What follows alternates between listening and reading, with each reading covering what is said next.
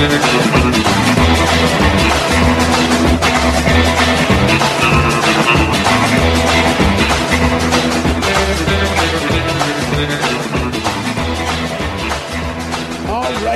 again, everyone. Welcome to it. It is the 20th of September, 2022. Happy Tuesday. I had to look that up. Happy Tuesday to you.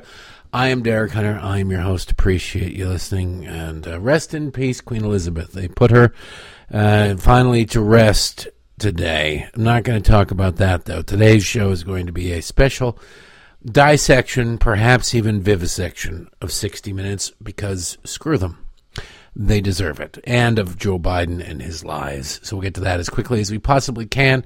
First, remind you, of course, naturally, go to patreon.com/Derek Hunter Podcast or to DerekHunter.locals.com if you like what you hear here today and you think, I'd like to support that program because this program would like your support.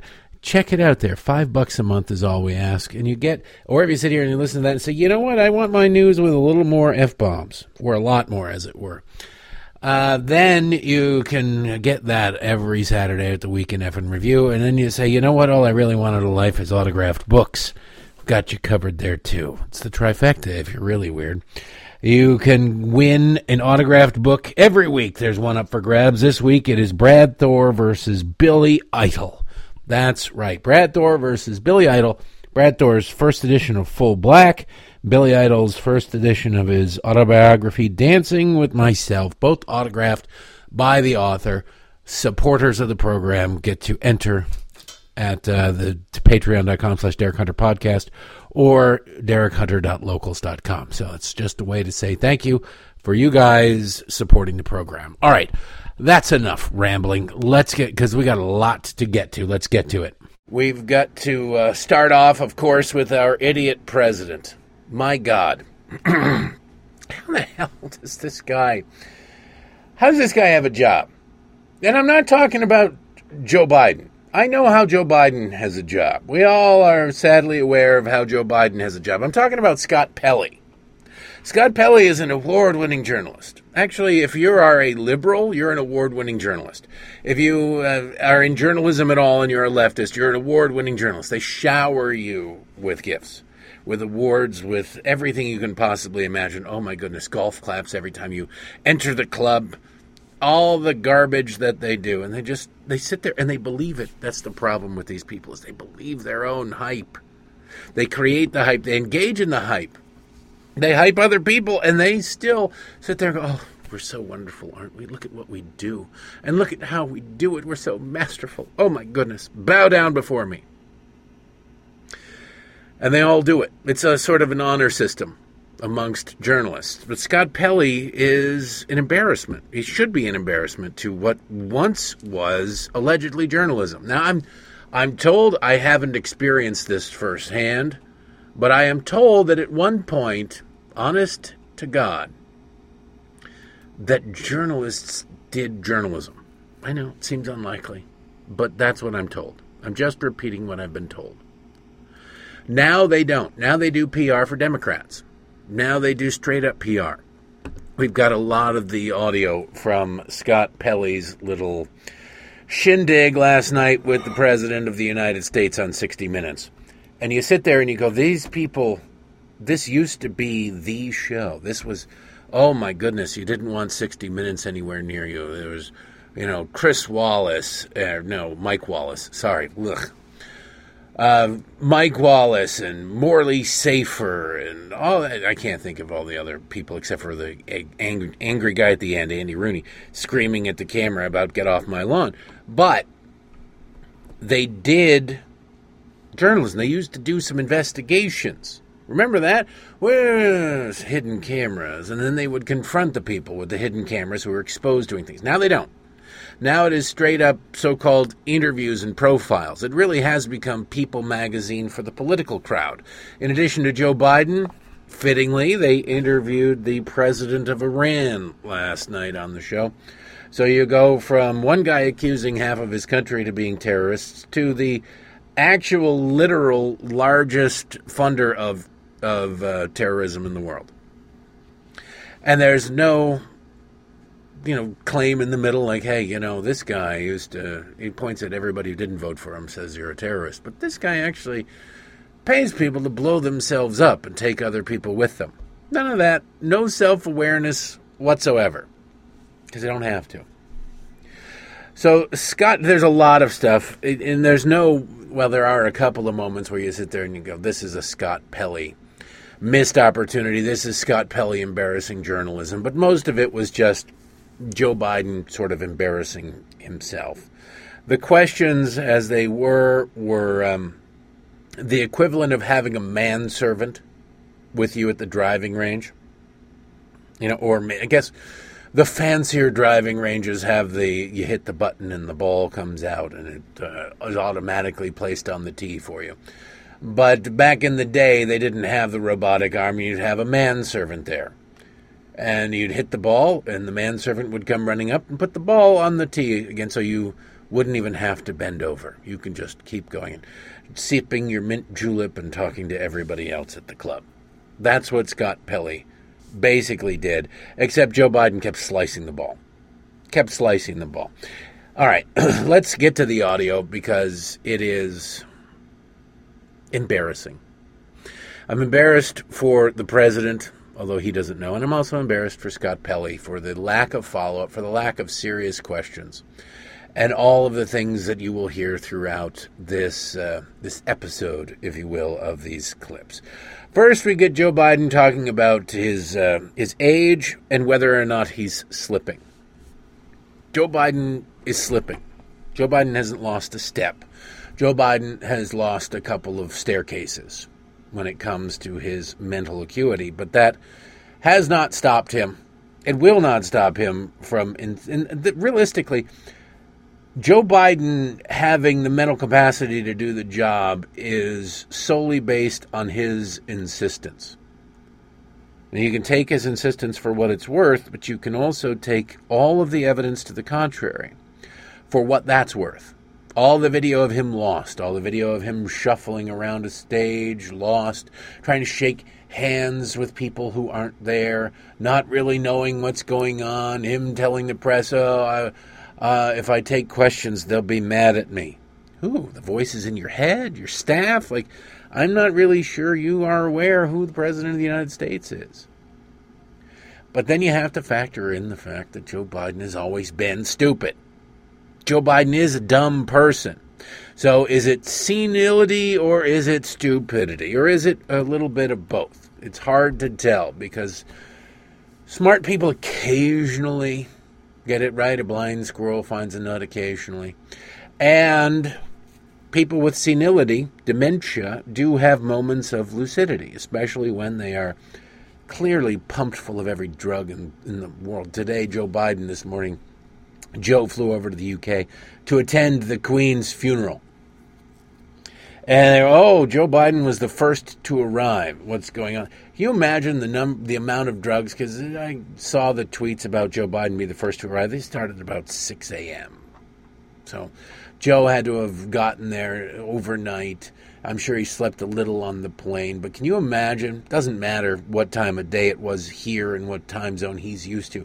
The amount of drugs they had to pump him full of to make sure that there was no video of him falling asleep. I'm sure they gave just a little. They're cattle prods and then there are little pokers. I'm sure Jill had a little poker where she zapped him just a little bit. Stay awake, stay awake, stay awake. But I'm sure they pumped him full of drugs that they probably got from Hunter because it looked like, Hunter went days and days and days without sleeping. And if anybody knows a drug that'll keep you awake, it would be Hunter Biden, who was also a topic of discussion in the interview for a second. God, that's how you know how bad Scott Pelley is. Anyway, here is Joe Biden and whether or not his mind is slipping. Mr. President, you are the oldest president ever. Pretty good shape, huh? Which leads to my next question. You are more aware of this than anyone. Some people ask whether you are fit for the job. And when you hear that, I wonder what you think. Watch me. I mean, honest to God, that's all I think. Watch me. If you think I don't have the energy level or the mental acuity, then that's one thing. It's another thing of just watch and keep my schedule, do what I'm doing. I think that I don't, when I sit down with our NATO allies and keep them together, I don't have them saying, wait a minute, how old are you? What did they say? It's a matter of, that old expression, the proof of the pudding's in the eating. The proof of the pudding is in the eating? No, the proof is in the pudding, as far as maybe back in 1982 it was the proof of the pudding is in the eating. And it sounds like something Bill Cosby used to say to his victim. The proof of the pudding is in the eating. You eat the pudding, then you eat and then you fall asleep on the couch, and then Daddy comes in and does gross things to you. I bet you Joe is partied with Bill Cosby. But you sit there and you listen to this guy and you go, watch me. Watch me. What is that, your kink, Joe? Like, watch me. I like to be watched. But it's one thing to think if I don't have the energy. I don't care if you're bounding around and jumping up and down. You can animate a dead frog with enough electricity or whatever, or a semi-dead frog with enough drugs. When I'm with our NATO allies, they don't sit around and I'm holding them together. What? Is NATO teetering on the verge of civil war constantly? Is NATO teetering on the verge of collapse? And without Joe, and boy howdy, without Joe sitting there kind of wondering what half these countries are and what's going on and why he's in this room with these weird people, is that really that tentative of an organization? It survived. They say Donald Trump was the worst president ever. He was a monster. He alienated all our allies. If that's true, somehow NATO survived. Somehow NATO survived all of that. In fact, Donald Trump got NATO allies to start ponying up what they're supposed to pay for NATO membership. For the first time in ages, he got them to start paying more. And we're teetering on the verge of collapse except for this senile old man at the head of the table? I don't think so. If NATO is in that bad a shape that it is only held together by the sheer mental capacity and willpower of Joseph Robinette Biden, it's time to send it off to the glue factory, for God's sakes. Look at me. Watch me. Watch me. Watch me now. Huh. Get up with your bad self. He wasn't done, though. Now, if you're really, truly believe and know that you don't have this mental problem, you're not slipping, what do? You just go, look, this is a ridiculous question. Everybody knows. Watch me. I know what I'm doing. I'm on my... And that's it. Moving on. Joe doesn't do that. Joe talks for quite a while already. Well, if I was with my NATO allies. Yeah. They love having a senile old fool who's doing everything opposite of his predecessor because his predecessor made him pay more. But the proof is in the pudding, and the pudding is in the pop, and the pop is in the... Just lay down on the couch and eat the pudding. It's okay. Joe continues. I respect the fact that people would say, you're old. But I think it relates to how much energy you have and whether or not the job you're doing is one consistent with what any person of any age would be able to do. How would you say your mental focus is? Oh, it's focused. I have trouble even saying to myself my own head the number of years.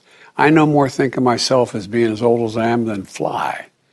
It's just not, I haven't observed anything in terms of, there's not things I don't do now that I did before, whether it's physical or mental or anything else. So you're still groping staffers in the hallway? Shoving them against the wall, trying to overpower them to have your way with them. You're raping staffers. Is that? Now I got an isolation on Joe's answer here because it's hilarious. How's your focus? It's sharp. It's this. If your existence makes the case, you don't need to make a case. First of all, you wouldn't be asked the question. But if your existence makes the case, you don't need to make the case. You got it. It's over. Hey. There you go. Instead, he goes on and on and on and on and on about just about everything. He can't really make the case. But he says, no, my mind is, my mind is just fine. And then listen to him. Not what he says as much as what he's covering. He goes, now, this is a question about focus. And granted, I don't have the best focus sometimes. I go off on tangents all the time, but I always bring it back home. Joe starts and stops 4 or 5 different topics. Starts and stops 4 or 5 different answers. It's about focus, and he does everything except focus on the answer. All while and says, my focus is great. I'll tell you, would I be able to, and what about, listen to it for yourself. Oh, it's focused. I haven't, look, I have trouble even saying to myself my own head the number of years. I no more think of myself as being as old as I am than fly. I mean, it's just not, I haven't observed anything in terms of, there's not things I don't do now that I did before, whether it's physical or mental or anything else. I haven't thought. There's nothing I don't. Look, I haven't observed. There's nothing that you see, but still, and all this. Like, Joe, buddy, chill, all right? You're making the case against you. Now, I appreciate it. We, on the right, appreciate the help. A normal human being, even maybe Joe Biden of old. If you go back and you watch, I forget who I was talking to. Was it over the weekend? Yeah, no, I was at a party on Saturday. An Oktoberfest party where I was one of the few people who refused to play dress up. The wife and kids were all dressed up, and we got you a hat if you like. No, I'm not. No, I'm not. No, I'm an adult. I don't play dress up. I'm sorry. I just don't. I'm old-fashioned that way. So we're at there, and I was talking to somebody. It was a conservative world party. And so I was talking about Joe, and he's not there. He is, if you go back and I forget what I told him, was that if you go back to not only the 80s, because this guy I was talking to, a friend of mine, used to be a colleague, talked about Joe Biden had 2 aneurysms. Had 2 aneurysms back in the late 80s, and he did have 2 aneurysms, 2 open skull surgeries, which changes people. It really does. And he hasn't been the same since then, I said. And I said, no, obviously you can watch before and after. And Joe was never bright, but he changed after his aneurysms. But you can go back to speeches Joe gave in 2000 teens, early teens, and he has much more to him than he does now. The energy, the focus, the ability to stay on topic, it was much better then. Oh, no, my mental acuity is fine. Yeah, no, you're always dumb. You're just senile now. That's the difference, Joe. And Scott Pelley offered no examples, gave no specifics, and really didn't press him on the issue at all because that would have been too much like journalism. And they don't do that over at 60 Minutes when it comes to Democrats. Now what's funny is after Joe is done insisting, no, the proof is in the pudding and I'm totally with it, mentally, physically, everything. I do love how, hey, your brain is a little fried and people think you don't have the capacity to do it. And Joe basically says, look at me, I'm in good shape. Okay, you're eating Jell-O all day, so of course you're going to be in physically shape, but that doesn't have anything to do with the issue at hand, Joe. No, just look at me. You want to go? I'm surprised he didn't go, you want to do some push-ups, Pelly? You want to see who? I'll show you who's in good mental shape. What does that have to do with anything? Just shut up, stupid. You're a stupid head. That's Joe Biden's modus operandi. Anyway, after insisting, no, silly, what's the matter with you, son? I have the mental acuity I've always had, which isn't saying all that much. Joe then goes on to say that should China invade Taiwan, of course the U.S. will send troops. Americans' lives will be put at risk. We will go to war with China if China invades Taiwan, which is not open U.S. policy. We've always been vague about it. You try and keep China guessing is what they love to try to do. But they also they want to weasel out. They want to make China think, ooh, they're going to go to war with us if we do that. And then you don't want to have to go to war. You just want the threat to go to war. The threat. You want to keep China Joe doesn't keep China guessing. He says, no, of course, we're going to absolutely go to war with China should they invade Taiwan, which they're totally preparing to do, ready to do, excited to do. And then there's a voiceover because Scott Pelley doesn't want to do journalism in real time. He does ask the question again, and Joe just gives a straight yes. But after the interview, and if Scott Pelley were a real journalist, he would have brought this up in the interview. He would have brought it up, as part of the discussion, like, hey, that's not U.S. policy, so you're changing U.S. policy. Because Joe has made this mistake before, and every time Joe Biden has made this mistake, you hear the White House later on walk that back. And this happens in real time. Oh, the White House walked back what Joe was saying. So don't take the president seriously just after he talks about how smart he is and how his brain has not deteriorated in any way, shape, or form.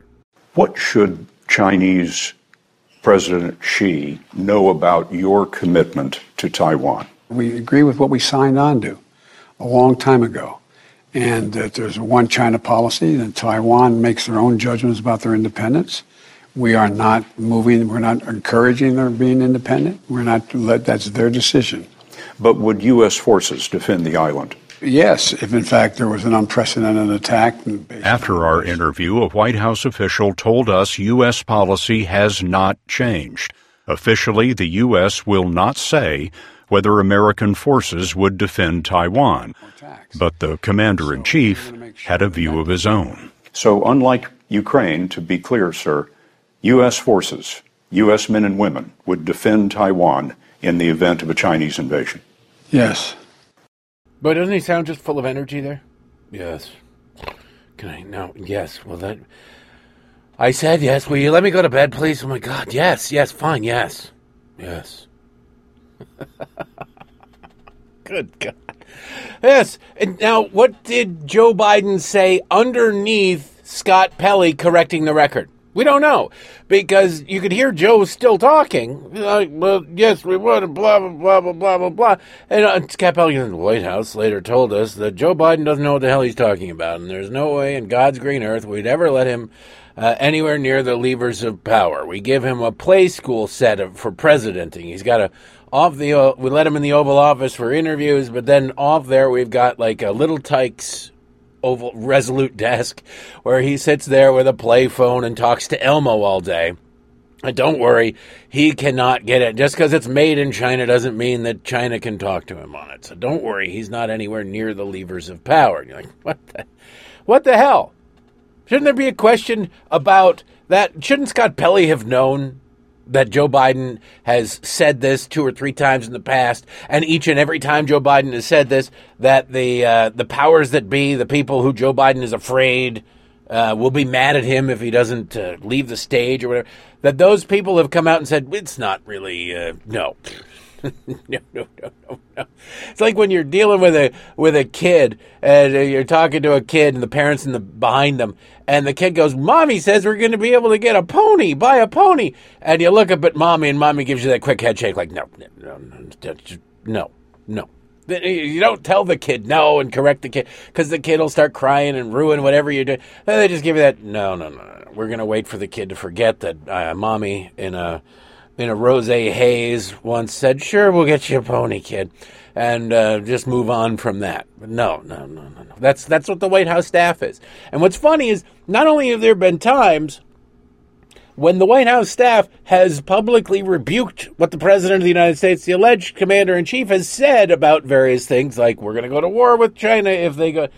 Not only that, but there have been stories about how Joe Biden is pissed off that his staff comes out and corrects the record after he speaks. You're like, shouldn't Scott Pelley have known that? I don't know about you, but if I know about it and I'm not an award-winning 60 Minutes journalist, one would think that an award-winning 60 Minutes journalist with time to prepare for interviewing the President of the United States, who thought up the question, who asked the question, who knew there was a real possibility of this answer, would have that chambered instead of just reiterating the question. I want to replay that clip just to show how disconnected Scott Pelley really is, and Joe Biden, but also listen underneath Scott Pelley's narration. The White House staff told us blah, blah, blah. Joe's still talking. 60 Minutes didn't want you to know what Joe was saying, which can only mean that it can't be really good. What should Chinese President Xi know about your commitment to Taiwan? We agree with what we signed on to a long time ago, and that there's a one China policy, that Taiwan makes their own judgments about their independence. We are not we're not encouraging their being independent. That's their decision. But would U.S. forces defend the island? Yes, if in fact there was an unprecedented attack. After our interview, a White House official told us U.S. policy has not changed. Officially, the U.S. will not say whether American forces would defend Taiwan. But the commander-in-chief had a view of his own. So unlike Ukraine, to be clear, sir, U.S. forces, U.S. men and women, would defend Taiwan in the event of a Chinese invasion? Yes. Yes. Don't wake me up. Yes. Yes. All right, just can you go get my pudding? The proof is in there. I tell you, I'll dig right to the bottom of that pudding, and I'll show you the proof. Well, Fox News, May 31st, 2020. Headline: Biden frustrated with aides for walking back his statements, worries he looks weak, report. President Joe Biden is reportedly frustrated with his staff in the White House and their efforts to, quote, rush to explain something the president has said. Quote, this so-called cleanup campaign, he has told advisors, undermines him and smothers the authenticity that fueled his rise. Is that what you really think? Oh, bad Joe Biden. There's nothing more authentic than Joe Biden. Forget about it. What the way he gives you his word as a Biden, and family is so important to me, and then he doesn't acknowledge all of his grandkids because he doesn't like the one that Hunter had in a coke-fueled frenzy with a stripper. Yeah, it's super. Boy, howdy, that's authentic. Continues, worse, quote, worse, it feeds a Republican talking point that he's not fully in command, NBC News reported Tuesday. The White House has walked back several of the president's statements, including when he said that Russian President Vladimir Putin, quote, cannot remain in power, end quote. The president was angry that his comments were being interpreted as unpredictable. According to NBC News, White House spokesperson Andrew Bates pushed back on the NBC report, quote, the breathlessness of paragraphs 1 and 2 versus the denial being relegated to graph 28 tells you what you need to know about this story. And as we've said before, no clarifications of the president's remarks are ever issued without his direct approval, he said in a statement. So, Joe Biden tells Scott Pelley one thing, and then the White House comes back and says, you know that thing he said in the interview with you? He didn't know. No, it hasn't. Nothing has changed. Nothing has changed. Nothing has changed. Well, why didn't the president, if the president signed off on that, why did the president say it twice? If the president, we don't ever issue clarification. If you got it twice from Joe, why didn't Joe give it once to the camera? I don't know. I'm not an expert in Joe Bidenisms, but I would think that if you are going to go out and correct it, you come up to me after a show and you say, look, Derek, you really sort of pooped the bed on this one. And you say, all right, I will then the next day correct it. But if I'm in the midst of the show and somebody says, hey, you blah, blah, blah, I go, you know what, I screwed that up. Joe didn't. Now, do you think they grabbed Joe as he's walking out of the room and said, Mr. President, do you mind if we walk? Is it cool if we walk back the thing you said about China because that's not U.S. policy? Because realistically, a guy who is mentally sharp, wouldn't have made that mistake in the first place. Just saying, Joe. He would not have made that mistake in the first place.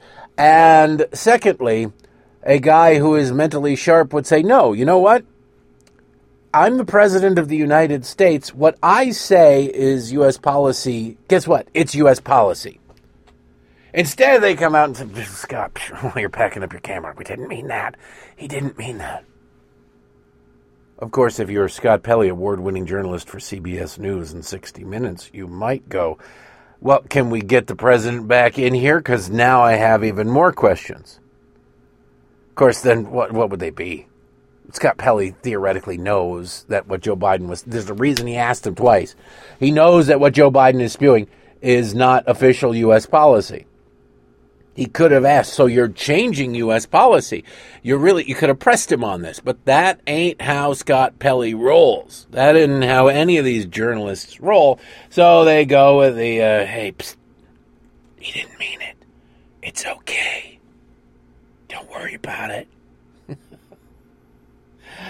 Oh, by the way, in the interview, it's amazing the access that these people get. And it's always a friendly person who gets the access to the president. There's nobody who's even skeptical adjacent to what the Democratic Party line is who gets access to the president for an interview.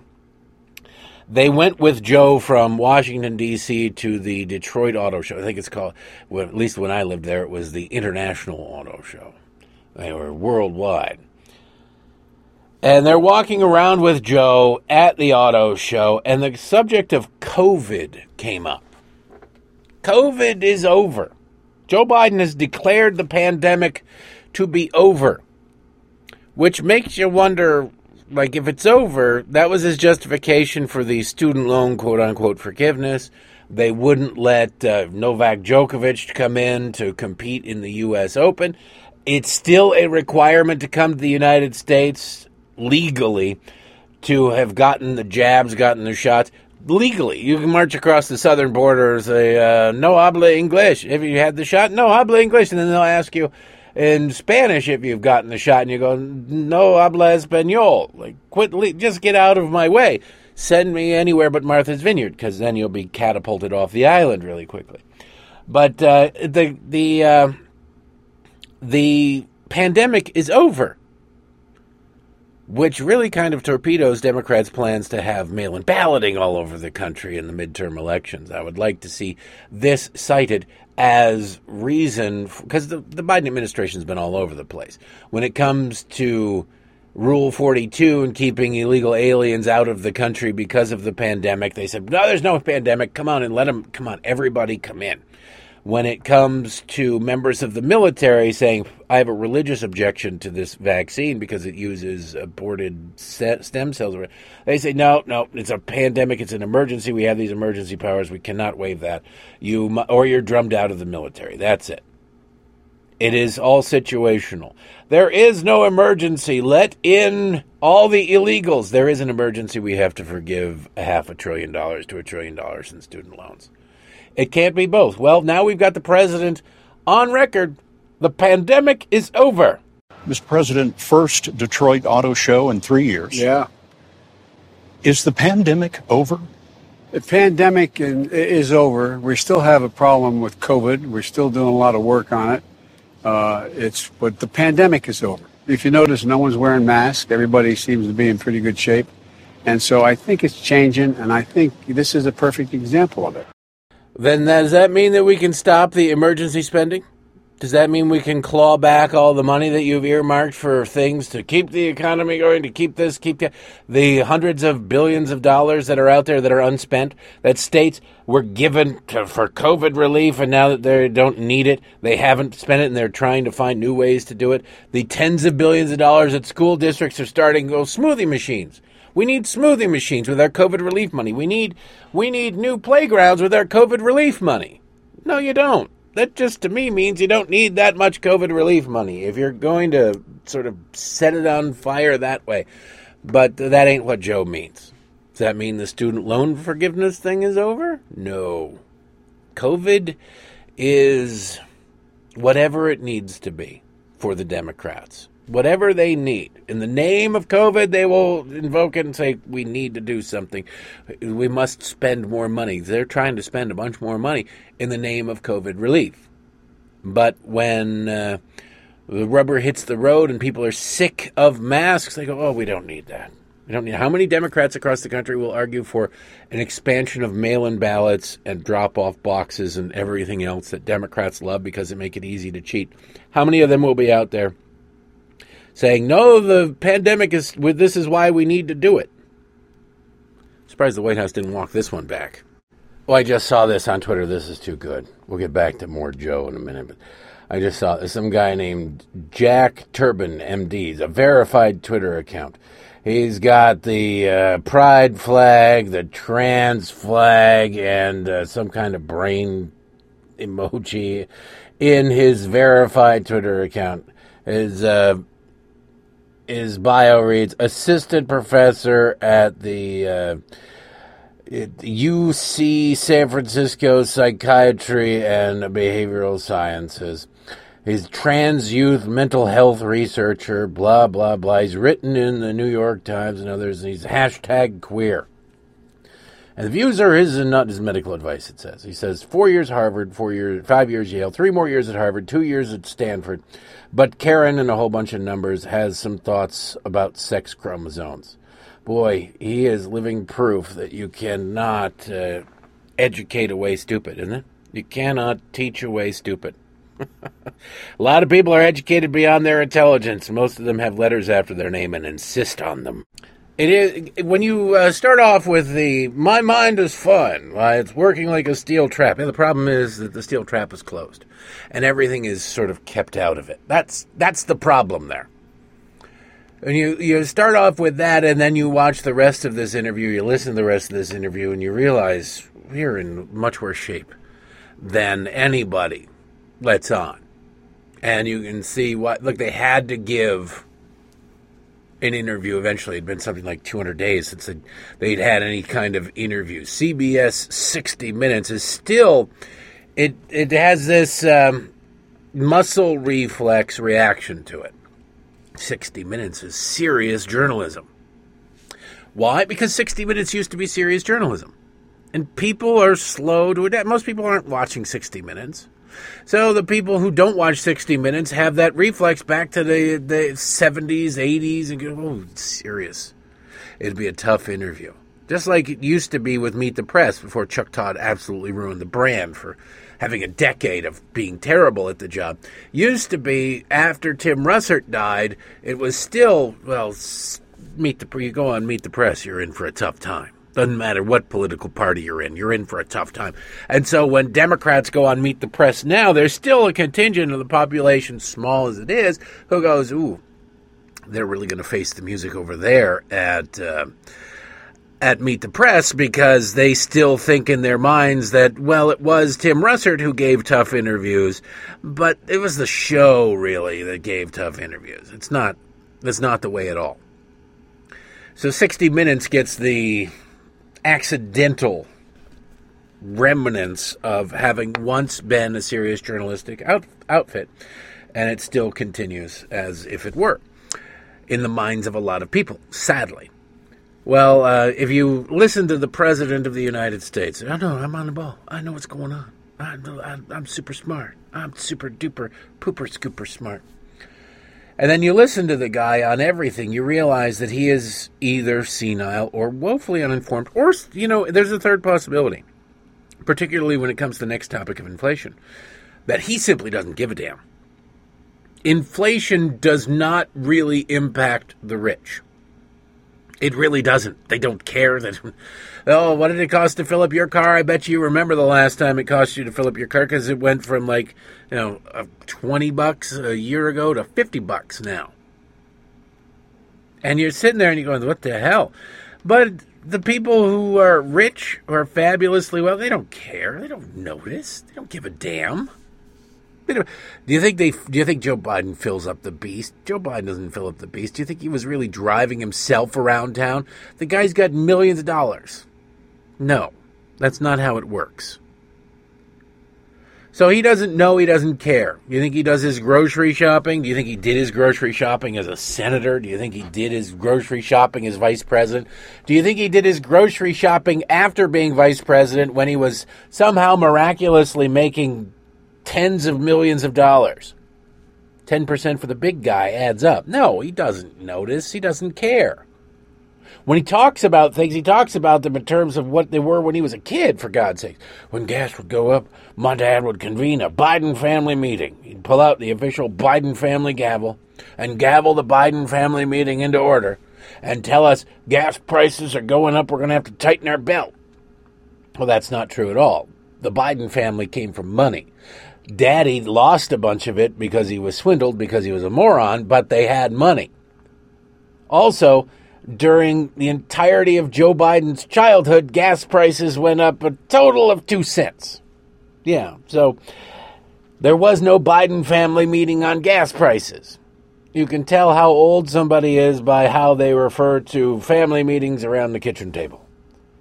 I don't know of any, especially back in the 40s and the 50s, I don't know of any family that convened family meetings to get the kids' opinions on anything. Right? Kids were to be seen and not heard. They're not sitting there going, well, I've got my opinion on how we handle this particular shortage in the money crisis this month.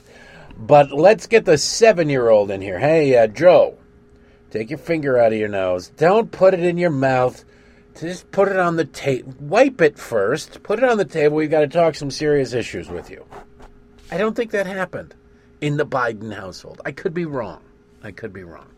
So when Joe Biden was asked about inflation, he doesn't know what he's talking about because it has never impacted him. When you're a United States Senator since you're 29 years old, a United States Senator through the 1970s when inflation was through the roof, you're not impacted by it. Why? Because so much of your life, especially back then, as a United States Senator, was paid for by your office and paid for by lobbyists. They've since changed the rules somewhat, mostly to prevent staff from having a meal bought for them by a lobbyist, but not necessarily the members. They just call them fundraisers and walk out with a giant check. But every nice steak dinner at Charlie Palmer's that you have in Washington, D.C. is a steak dinner you didn't have to pay for yourself, or even a hamburger from McDonald's that you didn't have to pay for yourself. You save money. And then you bring along your idiot wife, and you bring the leftovers home for the kids, and it's win, win, win, win, win. You can save a lot of money that way. So you don't care what things cost. You don't even notice, unless you're just out of spite ordering the most expensive things on the menu. Anyway, back to the question about inflation. You can also tell that Joe Biden is wildly insecure in how he answers questions. This would be a tough question were it asked by a serious journalist. It's asked by Scott Pelley. So you can know that he's not really going to press the point. He's not going to interrupt you. He's not going to chime in. Like, if you remember the interviews with Donald Trump, what was it? Donald Trump would get a sentence and a half out, and then the journalist would be coming and going, but you said in the past, Mr. President, what about this, that, and the other thing? With Joe Biden, they sit back, wait, listen, and then maybe, well, excuse me, sir, however, what about this? Very, very respectful. There was none of that. None of that. There's none of that in the Bush administration either. Anyway, listen to the President of the United States talk about inflation. He doesn't get the concept. He doesn't understand why people have a problem with it. And he doesn't understand its scope either. Mr. President, as you know, last Tuesday, the annual inflation rate came in at 8.3%. The stock market nosedived. People are shocked by their grocery bills. What can you do better and faster? Well, first of all, let's put this in perspective. Inflation rate month to month was just an inch, hardly at all. You're not arguing that 8.3 is good news. No, I'm not saying it is good news, but it was 8.2 or 8.2 before. I mean, it's not. I can make it sound like all of a sudden, my God, it went to 8.2%. It's the highest inflation rate, Mr. President, in 40 years. I got that, but guess what we are? We're in a position where for the last several months it hasn't spiked. It is just barely, it's been basically even. He doesn't get it because it doesn't impact him. He doesn't give a damn. He really doesn't. And maybe his staff is misleading him. Like I say, he's not very bright, so he doesn't know. But, it's barely nothing. Yeah, last month it was 8.2%. Now it's 8.3%. So it's only 0.1%. Yeah, month over month, but year over year.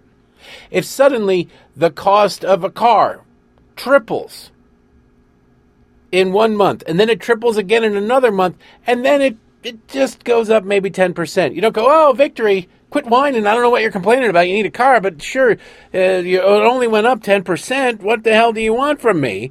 You go, no. It went up 610%. All right? 610%. That's the difference. Inflation was 1.4% when you came in office.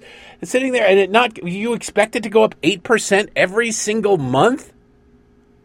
Just to keep it in round numbers, do you expect it to be 10% every single month? So then over the course of 6 months, things increase in cost 60%? Anything short of that? Well, it only went up 5% this month. Oh, victory. Well, there we go.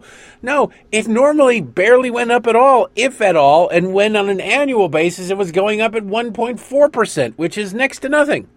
So that people who got a 3% cost of living increase or a raise or whatever they want to call it ended up coming out ahead.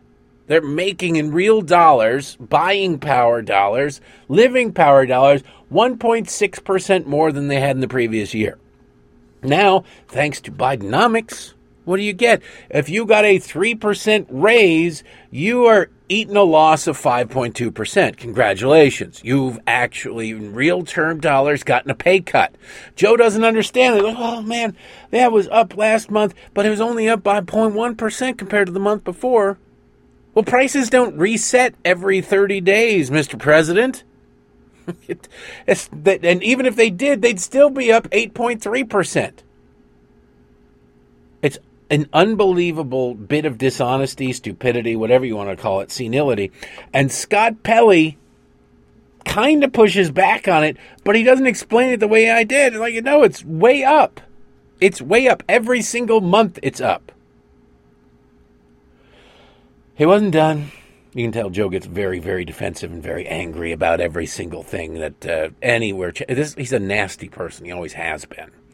They go on about inflation, showing again how just ignorant the President of the United States is on the subject. And in the meantime, we created all these jobs, and prices have gone up, but they've come down for energy. The fact is that we've created 10 million new jobs. Since we came to office, we're in a situation where the unemployment rate is about 3.7%, one of the lowest in history.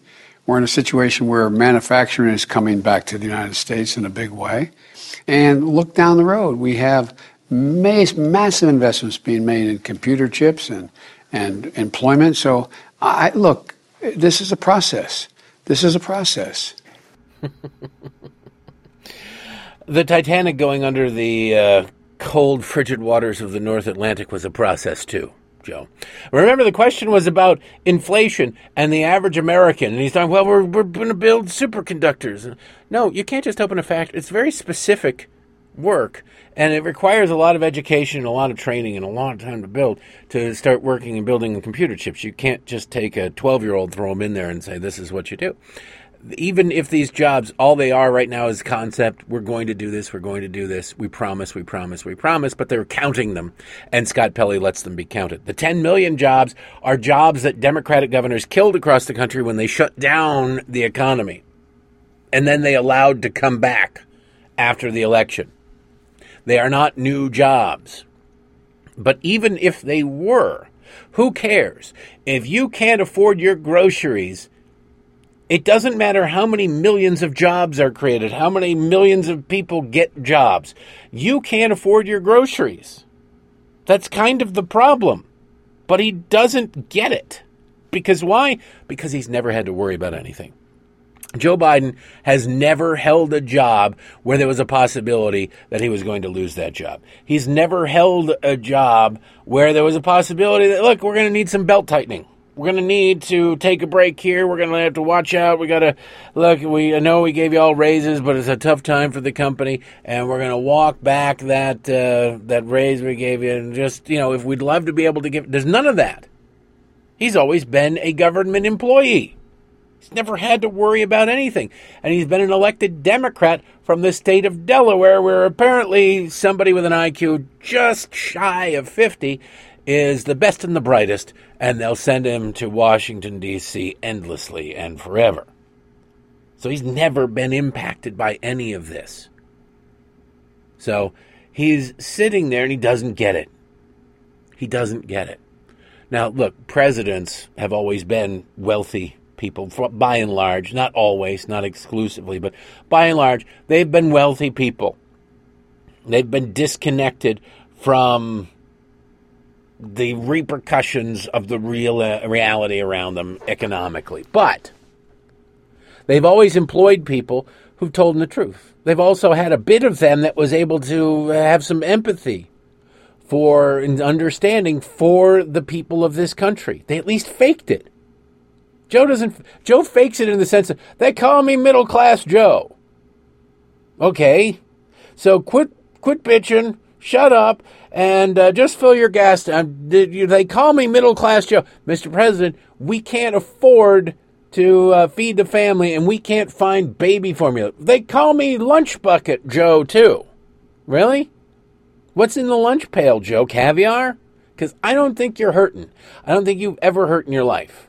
Born with a silver spoon in your mouth and your head firmly implanted where what is fed to you through that spoon ultimately exits your body. That's you, Joe.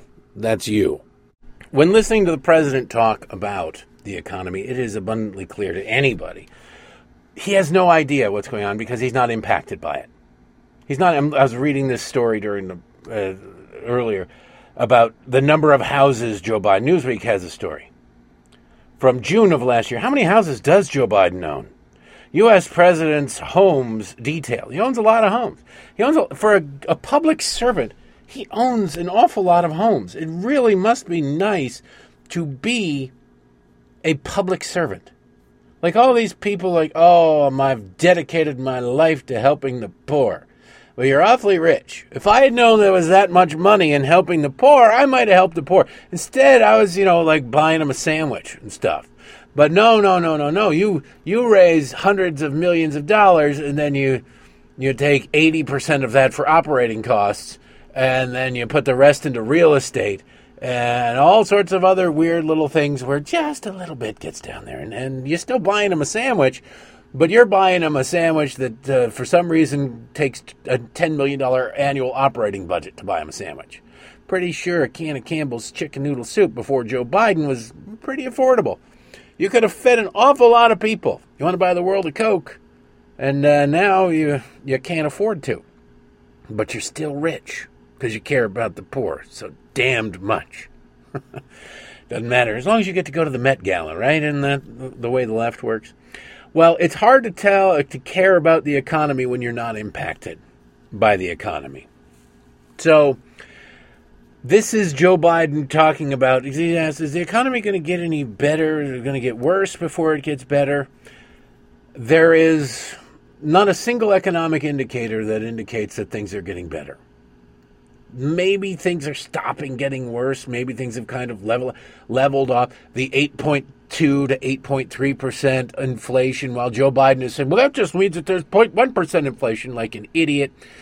Might mean that inflation is leveling off. We don't know. It could also mean that some of the gimmicks that they've been using to try to stop the hemorrhaging have worked, but there's still massive internal bleeding, and you can only stop the hemorrhaging long enough. And you've got to remember that everything Democrats are doing right now isn't really to make your life better, isn't really to make their mistakes better. It is for one express purpose and one express purpose only: to get through the election without making things worse. That's what they're about. That's what they're interested in. They just want to get through November. For the love of God, get through November. That's why Joe Biden, he announced his, I'm going to wave a magic wand and get rid of student loan debt. And for everybody else, you're going to have to, I've decided to waive payments until the end of the year. Well, why? Why not immediately? There's no justification. There's no more pandemic. You heard Joe say that. Why would you continue to waive payments through the end of the year? Well, because in November there's an election. If you got a whole bunch of pissed off people who in October wrote their first student loan repayment check in 3 years or 2.5 years, they might not be inclined to vote for you. You're no longer letting them slide. I'm talking about the contingency of people who want that. Also, if it's about to be, if you got to start saving up and budgeting for writing that check, you're going to be a little pre-ticked off. Also, if you're going to have to pay and a whole bunch of other people are dancing in the streets because you're going to have to pay for them too, you're going to be ticked off. So they need to get it past the election so that, oopsie daisy. You can take your anger out in the 2024 election when you'll have 2 full years to have forgotten about it, reacclimated to paying, and, be distracted by something else. So that is why they did that. But listen to Joe. He doesn't understand the economy because he's not impacted by the economy. Scott Pelley's trying to... These questions are... If you had a staffer write the questions, and he said, well, I want you to write a series of questions to make the boss look good. Give him the best chance possible to look good. These are the questions you would write. And Joe Biden still slices it off into the woods. Is the economy going to get worse before it gets better? No, I don't think so. We hope we can have what they say, a soft landing, a transition to a place where we don't lose the gains that I ran to make in the first place for middle-class folks, being able to generate good-paying jobs and expansion, and at the same time make sure that we are able to continue to grow. Do you have any faith in this guy at all? Do you have any belief that this guy knows what in the hell he's talking about? In any way, shape, or form, do you have any belief that he knows what in the hell he's talking about? See, it wasn't done. The economy is not growing. Well, we hope the economy continues to grow. We are in the midst of the second consecutive quarter of negative growth. Shrinkage, for Seinfeld fans out there. Shrinkage economically. That is not growth. Scott Pelley theoretically knows this. If Scott Pelley, in fact, follows the news. If not, there's somebody in the room. There's somebody in this process in 60 Minutes who follows the news even loosely, who would understand that, hey, wait a second, we're going to continue to grow. Negative growth. We are in the midst of negative growth. And there's no follow-up like, but Mr. President, we're actually in a recession, technical definition, or even the BS sort of leftist way of putting it. Well, Mr. President, some say, or Republicans are saying, that 2 quarters of negative growth are a recession. How can you say we'll continue to grow? How can you say these things? None of that. None of that. Instead, Pelley asks whether or not inflation will continue to decline, even though inflation is not on the decline. Not kidding. And you would tell the American people that inflation is going to continue to decline? No, I'm telling the American people that we're going to get control of inflation. And their prescription drug prices are going to be a hell of a lot lower. Their health care costs are going to be a lot lower. Their basic costs for everybody. Their energy prices are going to be lower. They're going to be in a situation where they begin to gain control again. I'm more optimistic than I've been in a long time. So if you are on just a massive handful of prescription drugs every day and you have no insurance, your costs are going to come down. If you have no insurance, no supplemental in Medicare to pay or defray the costs of your prescription drugs, on the 10 specific drugs that Joe Biden has been granted the ability to eventually negotiate the price of, you will someday, should you live long enough, be able to save a little bit of money on those drugs, again, if you have no supplemental insurance whatsoever, no employer-provided drug coverage, and you're a senior citizen, or you just don't have any insurance whatsoever. Those people can, maybe, possibly in the future, except not really, because you have to be on Medicare in order to do it. So if you're in your 40s and you're on a prescription drug, even if it is one of the class of drugs that Joe Biden has been granted the ability to negotiate the price of, you can actually expect your price to go up. Why? Because for senior citizens, the government is going to say to you, would you like access to these 50 million senior citizens? You would. Well, then you've got to take a loss on this medicine. All right. Well, the companies aren't going to go, all right, we'll take a loss on this. If a pill is $10 a pill, just again using round numbers to keep it simple. And the government comes in and says, well, we're gonna pay you $5 a pill, or you can get $0 a pill. Which do you want? They'll take the $5 a pill, but they need that $10 a pill. So now suddenly your pill, outside of the government program, if there were the same number of people on Medicare as not on Medicare taking this pill, theoretically, you'd go, well, then your pills cost $15 each to make up that difference. You see how that works? It always finds a way. It finds its own level. It's like water. That's how market forces work. Government comes in and pollutes the market, so elsewhere in the market it has to be made up. It can also be made up in decreased research and development, which I've covered time and time again. No need to go into it. But it can be made up that way as well. But the money has to come from somewhere. And the government runs around patting everybody on the back, going, we did it. We stuck it to pharma. And realistically, you're the one having it stuck to you. While these politicians congratulate themselves for how wonderful they are. They weren't done, though. Biden goes on.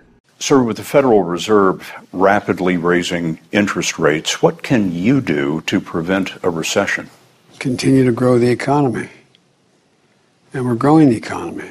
It's growing in a way that it hasn't in years and years. How so? We're growing entire new industries. We're 695, I think it is, or 85,000 new manufacturing jobs just since I've become president of the United States. Continue to grow the economy and to continue to give hard-working people a break in terms of we pay the highest drug prices in the world of any industrialized nation, making sure that Medicare can negotiate down those prices. By the way, we've also reduced the debt. We reduced the deficit by $350 billion my first year. This year, it's going to be over $1.5 trillion reduce the debt. So to continue to put people in a position to be able to make a decent living and grow. Keep growing the economy. Well, the economy isn't growing. Yeah, but we've cut the debt. No, you haven't. There's a difference between debt and deficit, to put it basically. And it's just the basic way is the way to describe it. The deficit is the annual debt. Our budget this year is $100. And we only raised $80. So then your deficit is $20. The debt is the culmination of all of your deficits. So if for 10 years you've operated at a $20 per year annual deficit, your debt would be $200, right? That's how it works. Our national debt is increasing exponentially. Joe Biden is throwing, and Scott Pelley, there's no pushback from Scott Pelley. There's no, no, Mr. President, those numbers don't add up. You don't seem to understand the concept, or you're just full of it. There's none of that from Scott Pelley. He's just sitting there going, God, I love this guy. God, I'm so glad you're not Donald Trump. Can I kiss you? Can you treat me like I'm Tara Reid? I'll put a wig on if that helps. I washed the wig in Prel, so you'll love it, Mr. President. He just lets it go. He just lets it slide. There's no pointing out, the deficit is massive because it was COVID, trillions of dollars, trillions of extra dollars in spending. So unless you continue printing trillions of emergency dollars and you've declared the pandemic over, of course the deficit is going to decrease. But any amount of the deficit decreasing from emergency spending is garbage, right? It's all added to the debt. Yet you're actually spending more and more and more. As the emergency spending goes away, you're still keeping a huge chunk of it in new and creative ways, like your $1 trillion spending bill that you passed a couple of weeks ago. And then the $1 trillion wave of a magic wand, we're getting rid of student loan debt. He sits there, and Scott Pelley, again, somebody should prep him. Somebody should wake him up. Somebody should pull him out from, sniffing the throne on which Joe Biden sits and say, hey, even if you believe these people's numbers, which you shouldn't, because you can show realistic numbers that there's no deficit reduction and no debt reduction. The debt is increasing every second of every day. The amount of money that he's claiming to have saved, he spent with the wave of the wand and the student loan program. So all of that, they always say, well, we're spending $1 trillion, that's paid for because we're going to tax corporations. It's not going to happen. But they didn't even try to do that. There is no revenue neutral aspect of the student loan business because that would have had to have come out of the House of Representatives. You can't just pass a tax to pay for a spending program. He just said to hell with it. We'll all eat it. That's the difference. That's the problem. That's where he is. And Scott Pelley just sits there and goes, meh, sounds good to me. Why, everything is so much better. It's just wonderful. My God, aren't we lucky to have a guy like you with no real-world experience, and his only private sector job was when he was in his late teens as a lifeguard at a pool in Delaware. Yes, you wonder why these people are economically illiterate, and they sit there and they just spend money that doesn't exist like it does, and it's theirs. It's because they've spent their whole lives living that way. They really have. Why Donald Trump was different?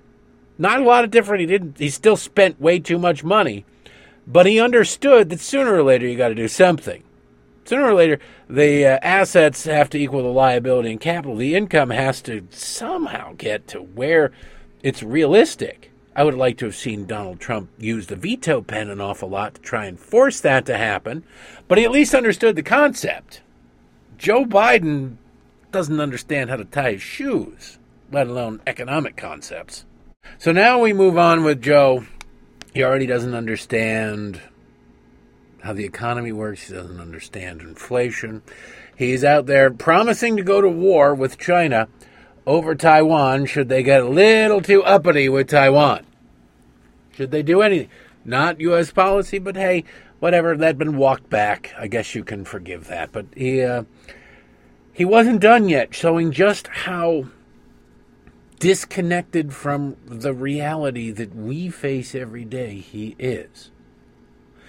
When it came to gas prices, now gas prices have been up quite a bit. They're still up quite a bit. They've come down. Oh, it's the number one. No, it's the most longest drop in gas prices forever and ever and ever. You're still paying $1.50 more per gallon than you did when Joe Biden came into office. Is that cool? I mean, if you're cool with that, if you're like, oh, thank God, then, congratulations to you. If somebody came along and just smacked you every day for 6 months at work, and then they said, you know what, I'm going to, instead of smack you across the face, I'm going to really just punch you in the arm really hard. It's okay. Don't worry. I know you didn't like being smacked in the face or punched in the nose.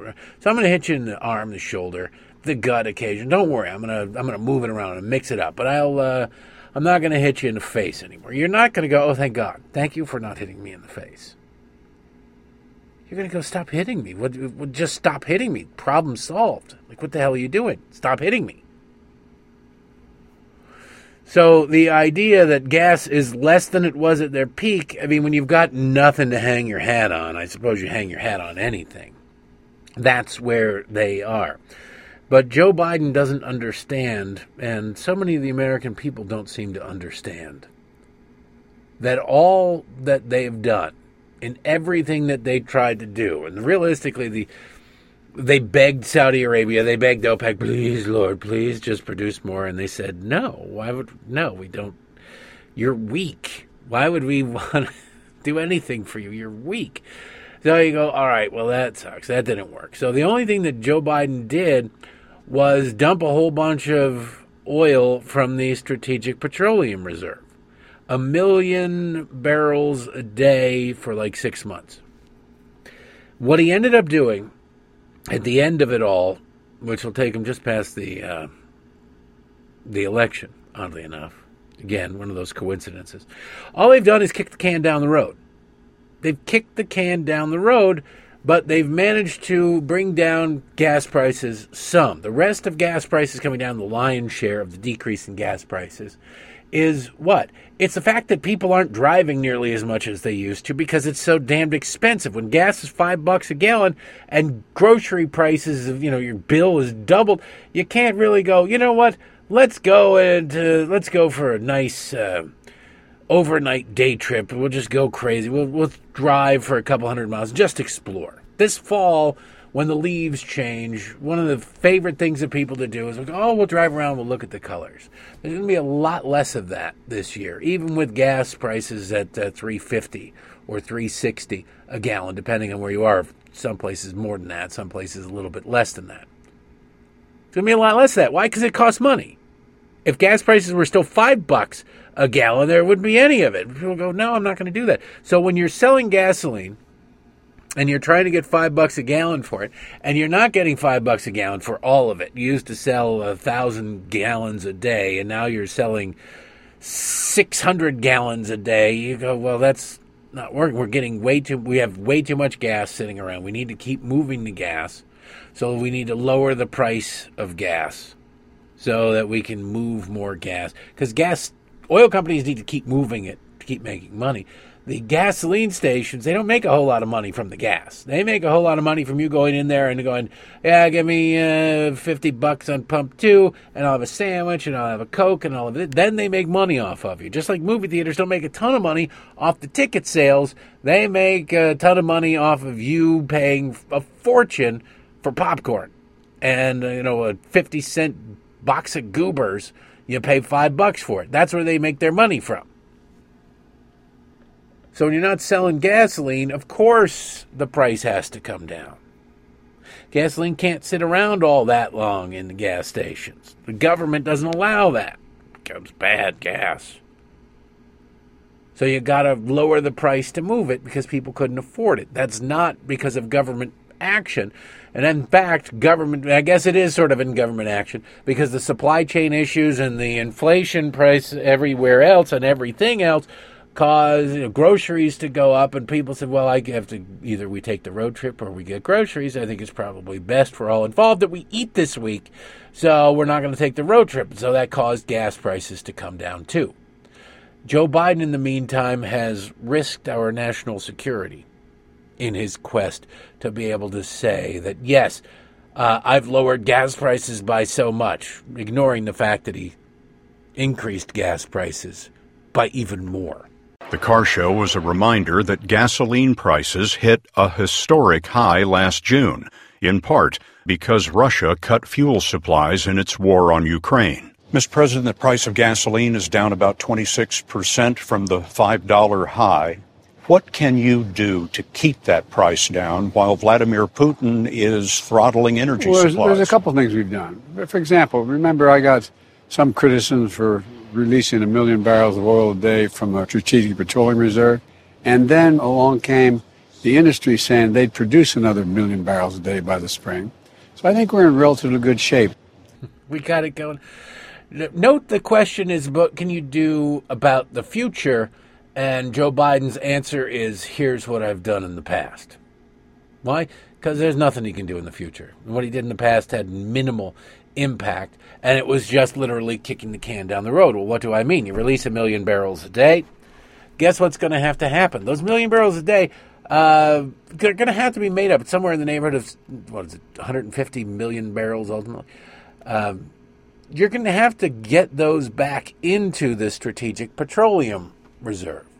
So when by spring, which are you willing and ready to just keep paying it, taking it in the keister as you fill up your gas tank all the way till spring, in addition to the inflated costs for energy to heat your home this winter? Are you willing to keep doing that until spring on the promise from this guy that don't worry, things are going to get better? When, if in fact by the spring, the oil industry is able to produce 1 million barrels a day more, they could if he'd take their his boot off of their neck. But if the promise, the pinky swear that don't worry, we're going to increase this later on, we're going to have to buy that increase if in fact they do. They work all winter long to make sure that by spring they can produce another 1 million barrels a day than what we're already getting. The federal government has to buy that up to replenish the Strategic Petroleum Reserve. So ultimately, it would be a lot like treading water. Would it not? It would have no impact. But this is what he's saying. He's done, and implying that this is what's going to make a difference in the future. Now, I'm, again, no economist, but it just strikes me as odd. Now, why do we have a strategic petroleum reserve? Is it for presidents to play politics? You'd think so.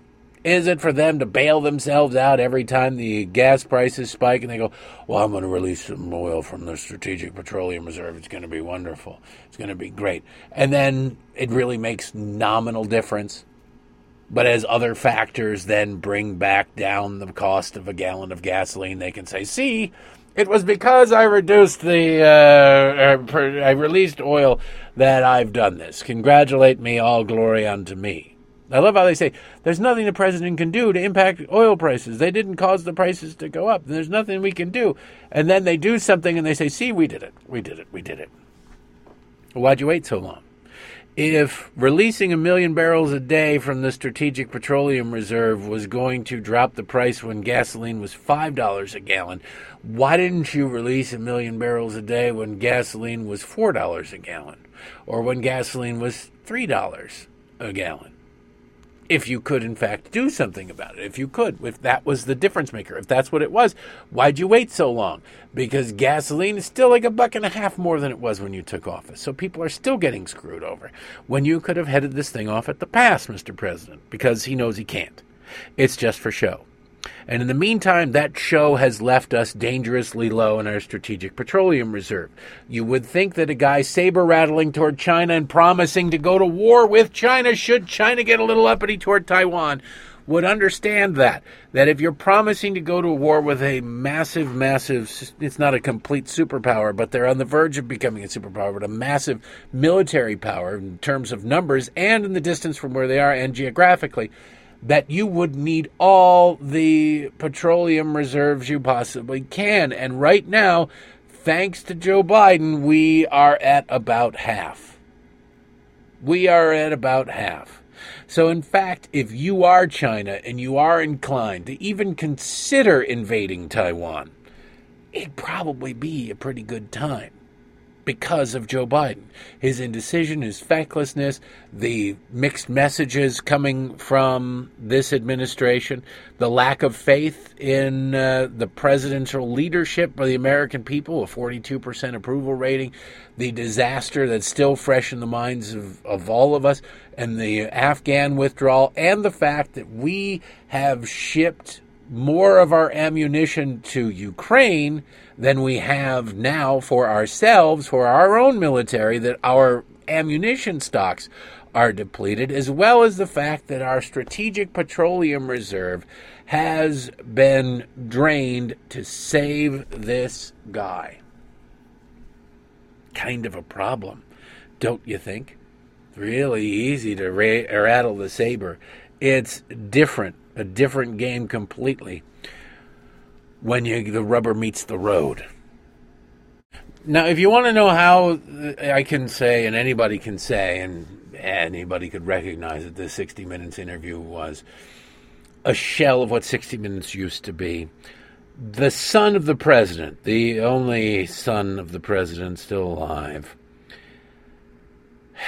is a crack addict with a history of incredible abusive behavior while still somehow managing to make tens of millions of dollars from major corporations, not only in the United States, all of whom had business before the government in a way that was impacted by Joe Biden either as a United States senator or as vice president, but also around the world in countries where Joe Biden as vice president had influence. Here's how you know that Joe Biden is corrupt.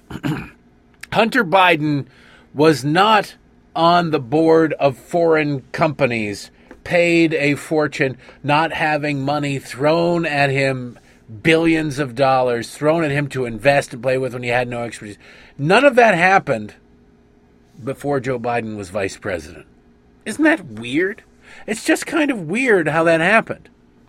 Burisma didn't come a-calling in the 90s. Or in the early 2000s, when Joe Biden was just a lowly senator, back before Hunter allegedly started smoking crack, right? Started frequenting prostitutes. These companies didn't come calling. They didn't seek out his expert knowledgeable services until his father became president of the United States, and then they beat a path to his doorway. It's weird how they did beat that path to his door. They wanted him. They needed him. He was so far down the addict hole and paying a fortune. He was, as much as they were paying him, he was apparently throwing out, his share. Daddy got 10%. Uncle Jimmy or whatever the hell his name is, he got another 10%. They all got their taste. Every Biden got their beak wet. But Hunter blew through all his money. He's now in the midst of a court fight with his former stripper girlfriend, saying he needs to reduce the amount of money he's paying in child support to the child he's never once met because he can't afford it. His income has dropped so significantly. Now, his income, we don't know his income, but we do know some of his income. He buys a paint by numbers for like $3 at the local 5 and dime. And then he smears the paint on it, or probably has somebody else do it, and he sells it for $75,000. That's what he does. That's the beauty of the whole thing. It's a hell of a racket. His margins would make everybody on Shark Tank drool. But he can't pay his child support. In fact, he's so destitute that he can't even afford to go and visit the child he had with his stripper girlfriend. Not the one he married. I don't think he married a stripper. He married whoever this current wife is after knowing her for about, I think it was a week. It wasn't very long. But he married her while the stripper girlfriend was pregnant. So he has maybe he's just confused that his kid with his current wife, maybe he thinks that's the same kid because they were born not that far apart. Anything is possible. Anyway, in the interview with Scott Pelley, Joe was asked about Hunter. Because why? Because you can't ignore it. But you can't go into it. There is no going into. Every time Joe Biden has spoken about his son and his relationship with his son and his son's businesses, he has lied about it.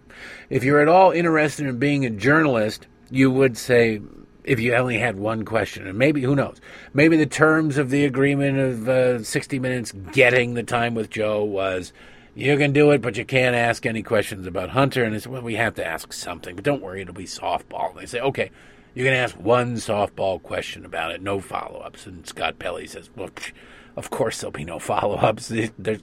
I'll protect him. God save the king. But there's no way to really, if you had one question, you would ask, hey, Mr. President, you've said on at least a dozen, or at least 6 occasions, that you never talked to your son about his overseas businesses. Never once. Never met with any of his clients or his patrons or whatever. All these people giving him a ton of money. Never once. It never came up. And yet, we now know that's not true. White House visitor logs show that when you were vice president, you met with these people a lot. There's a lot of pictures from a lot of golf outings and dinners and things that you attended. And, while you were vice president, there's no other reason to bring you around. So why did you lie? Or did your son lie to you about who these people were and why you were meeting with them? No, that wasn't what Scott Pelley asked. That'd be a little bit, again, too much like journalism. And Scott Pelley, while he's covered in awards, doesn't really practice journalism. None of them do. So now we get to Scott Pelley's one. It's not even a question. Honestly, I'm looking at the transcript.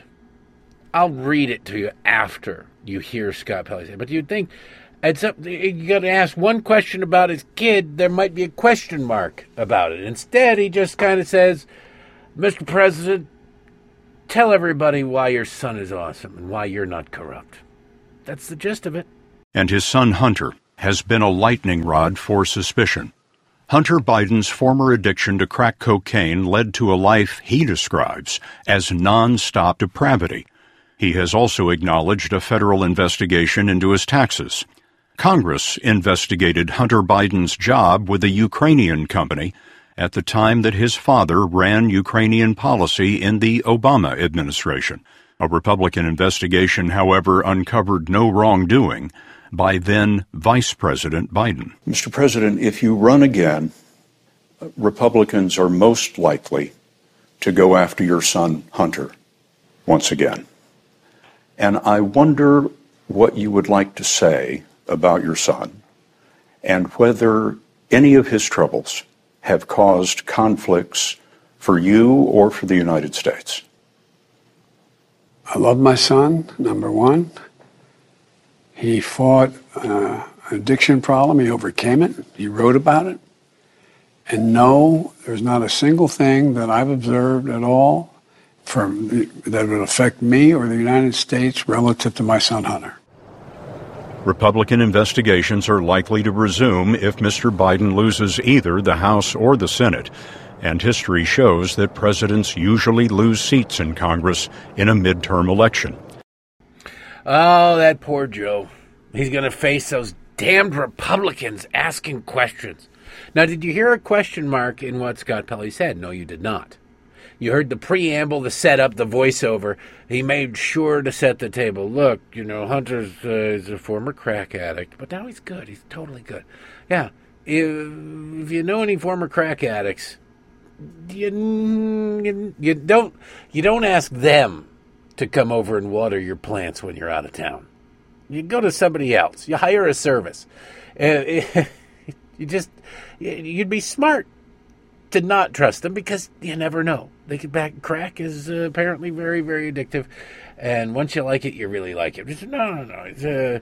He lived a life of nonstop depravity. He's acknowledged his investigation into his taxes. That's the least of which. It's not just his taxes about, did he maybe move a decimal point? It's that he's, been accused of money laundering and tax evasion and all sorts of things. And then he miraculously found somebody to give him $1 million to pay off his taxes. Here's $1 million. Don't worry, Hunter. Here, you pay me back. He's a lawyer, a liberal lawyer, whom I don't think he had a relationship with. Do you know anybody who would just swoop in and give somebody $1 million to pay their taxes? I don't think you do. So then you get to the policy of a Republican-led investigation. A Republican-led investigation. Yeah, we know a lot more now. We know a lot more now because we've had more time to investigate. So looking into this stuff back in 2014 is a little bit different than today. But hey, now we know. Now we have the video of Joe saying when he was vice president, I went over there with $1 billion, and I said, you either fire this guy who's looking into my son's company, or you're not going to get the $1 billion. Well, they did it. They fired the guy. We didn't have that back when Republicans were looking into it because Joe wasn't vice president at the time. This was after he left. And so all this stuff comes to light, and you go, well, that's a little bit weird. Maybe we should look back at that again. So instead, Scott Pelley doesn't ask a question about that, doesn't ask about, hey, you said you never met and talked with business, never met with his business partners, nothing. You had nothing to do with any of it, and yet we got picture after picture after picture with you hanging out with these people. Why were you doing? Why'd you lie? Well, that's not a lie. We were just golfing. We were just having lunch at Cafe Milano. Really, just doing that. Often you have friends with or lunch with your while vice president with your son's business partners. Why is it always that your son is hired by companies that have business that you in your position in government were able to have influence over? Why is that? Nope, instead you get, Mr. President, if you run again, Republicans are most likely to go after your son Hunter once again. And I wonder what you would like to say about your son and whether any of his troubles have caused conflicts for you or the United States. Wow, that's a hard-hitting. Hey, attention, Pulitzer Prizes. Forget looking, stop looking, it's over. And of course, Joe, I love my son, number one. Not as much as Bo, obviously, but, he'll do. He's a potential organ donor. That's why we had him. And he fought an addiction problem. He's overcome it. Really? Do we know that for sure? I don't know about it. Did he also ever explain why he threw his gun away or somebody threw his gun away? Did he lie on the form? No, you didn't. Nobody asked. No questions about that whatsoever. And then he says, and no. This is the part that's key. And no. There's not a single thing that I've observed from all that would affect me or the United States relative to my son. There's not a single thing. Well, we don't know where Joe got all his money from. We don't know how Joe suddenly is able to become a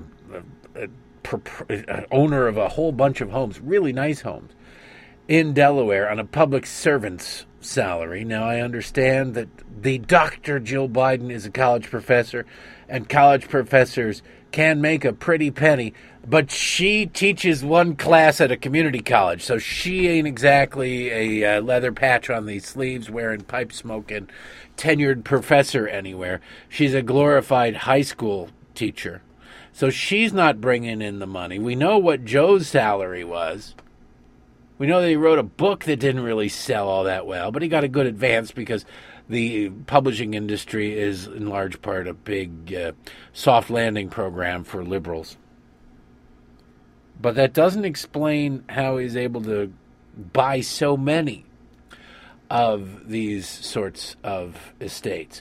And if you look at Hunter's income from just what we know, the wife of the former mayor of Moscow just gave him $1 million. I think it was $1 million or $3 million. Just gave it to him. No expectations. Maybe it was for sex. Who knows? But she just gave it to him. He blew through that.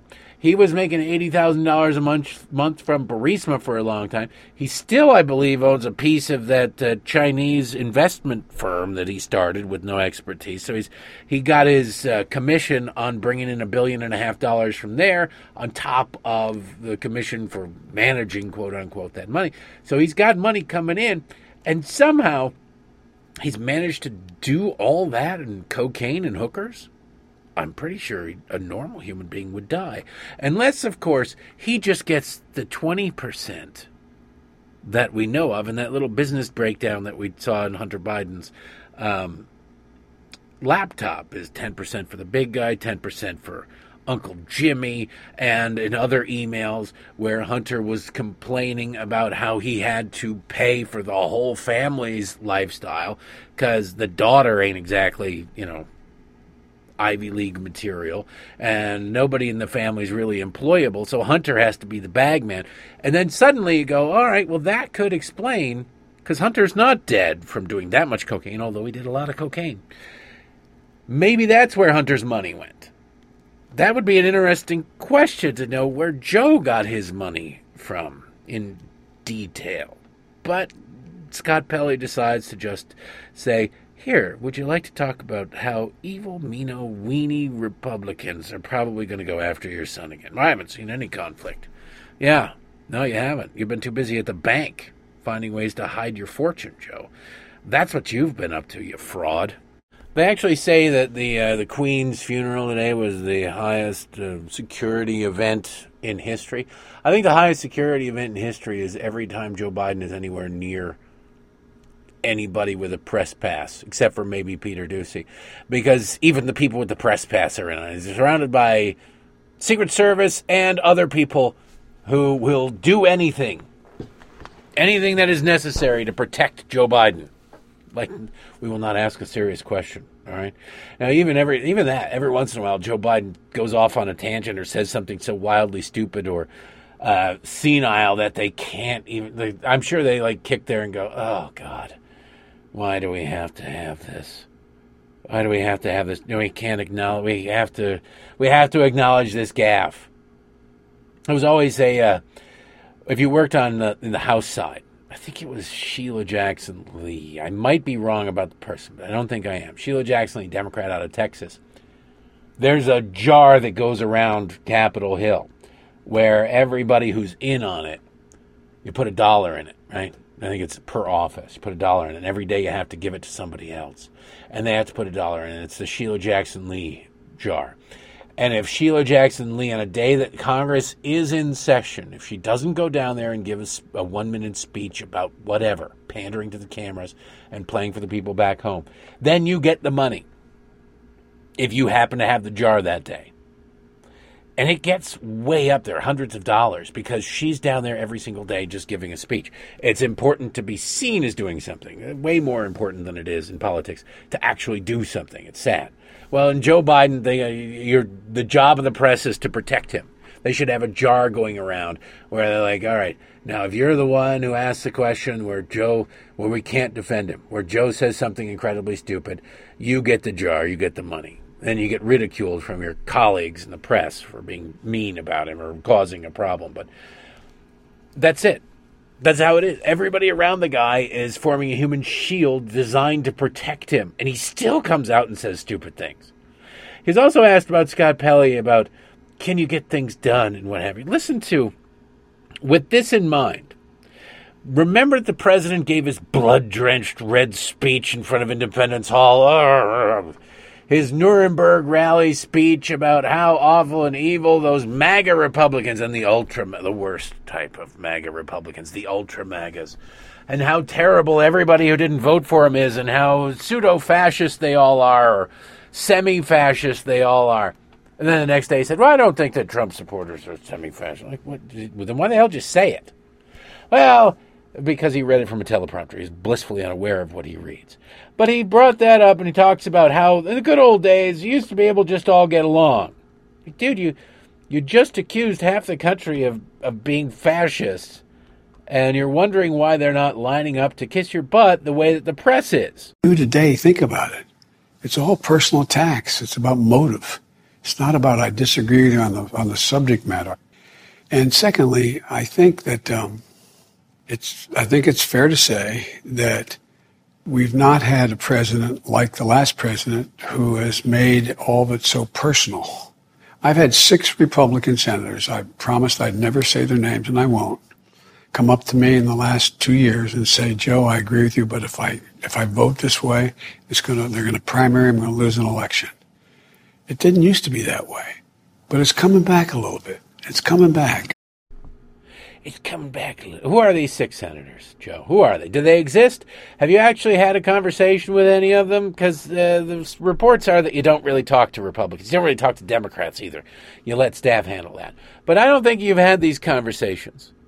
But if they are, do the world a favor and say, look, these guys are frauds, all right? These people think that their existence up on Capitol Hill in the United States Senate is far more important than being honest with their constituents. Oh, yeah, no, I'd totally vote for you. I love this bill. Oh, man, I'd love to rub marmalade all over my glorious naked body and roll throughout this piece of legislation, Mr. President. It's just perhaps the greatest thing ever. But I couldn't possibly vote for it. I'd be primaried. And Lord knows I'm too damned important to not be in the United States Senate. I don't think these people exist, Joe. I think they're figments of your imagination. They're sitting right next to you in jail when you're trying to see Nelson Mandela, or marching arm in arm with you through the civil rights movement, which you never did, or all of those other garbage stories. I don't believe you, Mr. President, because you're a liar. Scott Pelley does. Scott Pelley goes, oh, no, it's horrible. That's horrible. That's horrible. And then Scott Pelley asks him why he's so wildly unpopular. I got a few ideas. I just spent this entire show explaining them. But to Scott Pelley, it remains a mystery because he's still got the Tiger Beat cover of Joe Biden on his wall just above his bed. Your approval rating in the country is well below 50%. And I wonder why you think that is. This is a really difficult time. We're at an inflection point in the history of this country. We're going to make decisions, and we're making decisions now that are going to determine what we're going to look like the next 10 years from now. I think you'd agree that the impact on the psyche of the American people as a consequence of the pandemic is profound. Think of how that has changed everything.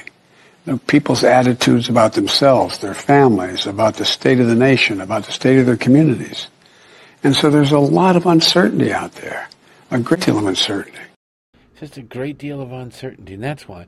It's not that my policies are unpopular. No, it's not that the American public don't want to have the things I'm trying to ram down their throats. It's because there's just so much uncertainty. No, in times of uncertainty, in times of concern, in times of worry, people tend to rally around the president. Not rally away from the president, not run away from the president, but rally around the president. A solid, strong leader with a clear vision forward will get the American people behind them. Not 100%. Nobody's going to get 100%. But sure as hell a lot more than 42%. Sure, and those polls might be outliers. Who knows? But 42%, no. Well, that's why people don't like. No, maybe it's because you're doing a whole bunch of things people don't like. Maybe you're forcing on people a whole bunch of things that they don't want. Maybe they're hearing that you are going to try to force them, like California, to buy a new car in the next 10 years. When you can't afford a new car now, you can't afford a used car now, thanks to your policies. Maybe all of these things are contributing to it. And maybe after a 50-year career of lying your ass off to the public has finally caught up with you. They look at it and they go, yeah, we're sick of Donald Trump or whatever, but you're worse. You know, it was personal with Donald Trump. People liked what he was doing. They just didn't like him. With Joe, they liked him, or so they thought. They didn't like what he wanted to do. Now he's doing those things, and they're getting to look at him, and they go, ugh, I don't like either one of these things. Let's hope that trend continues anyway. But there's your 60 Minutes interview. That's all the time we have for today. I'm going to call it a day at that point. Thank you for listening. Now you know the truth about 60 Minutes. I'll see you tomorrow.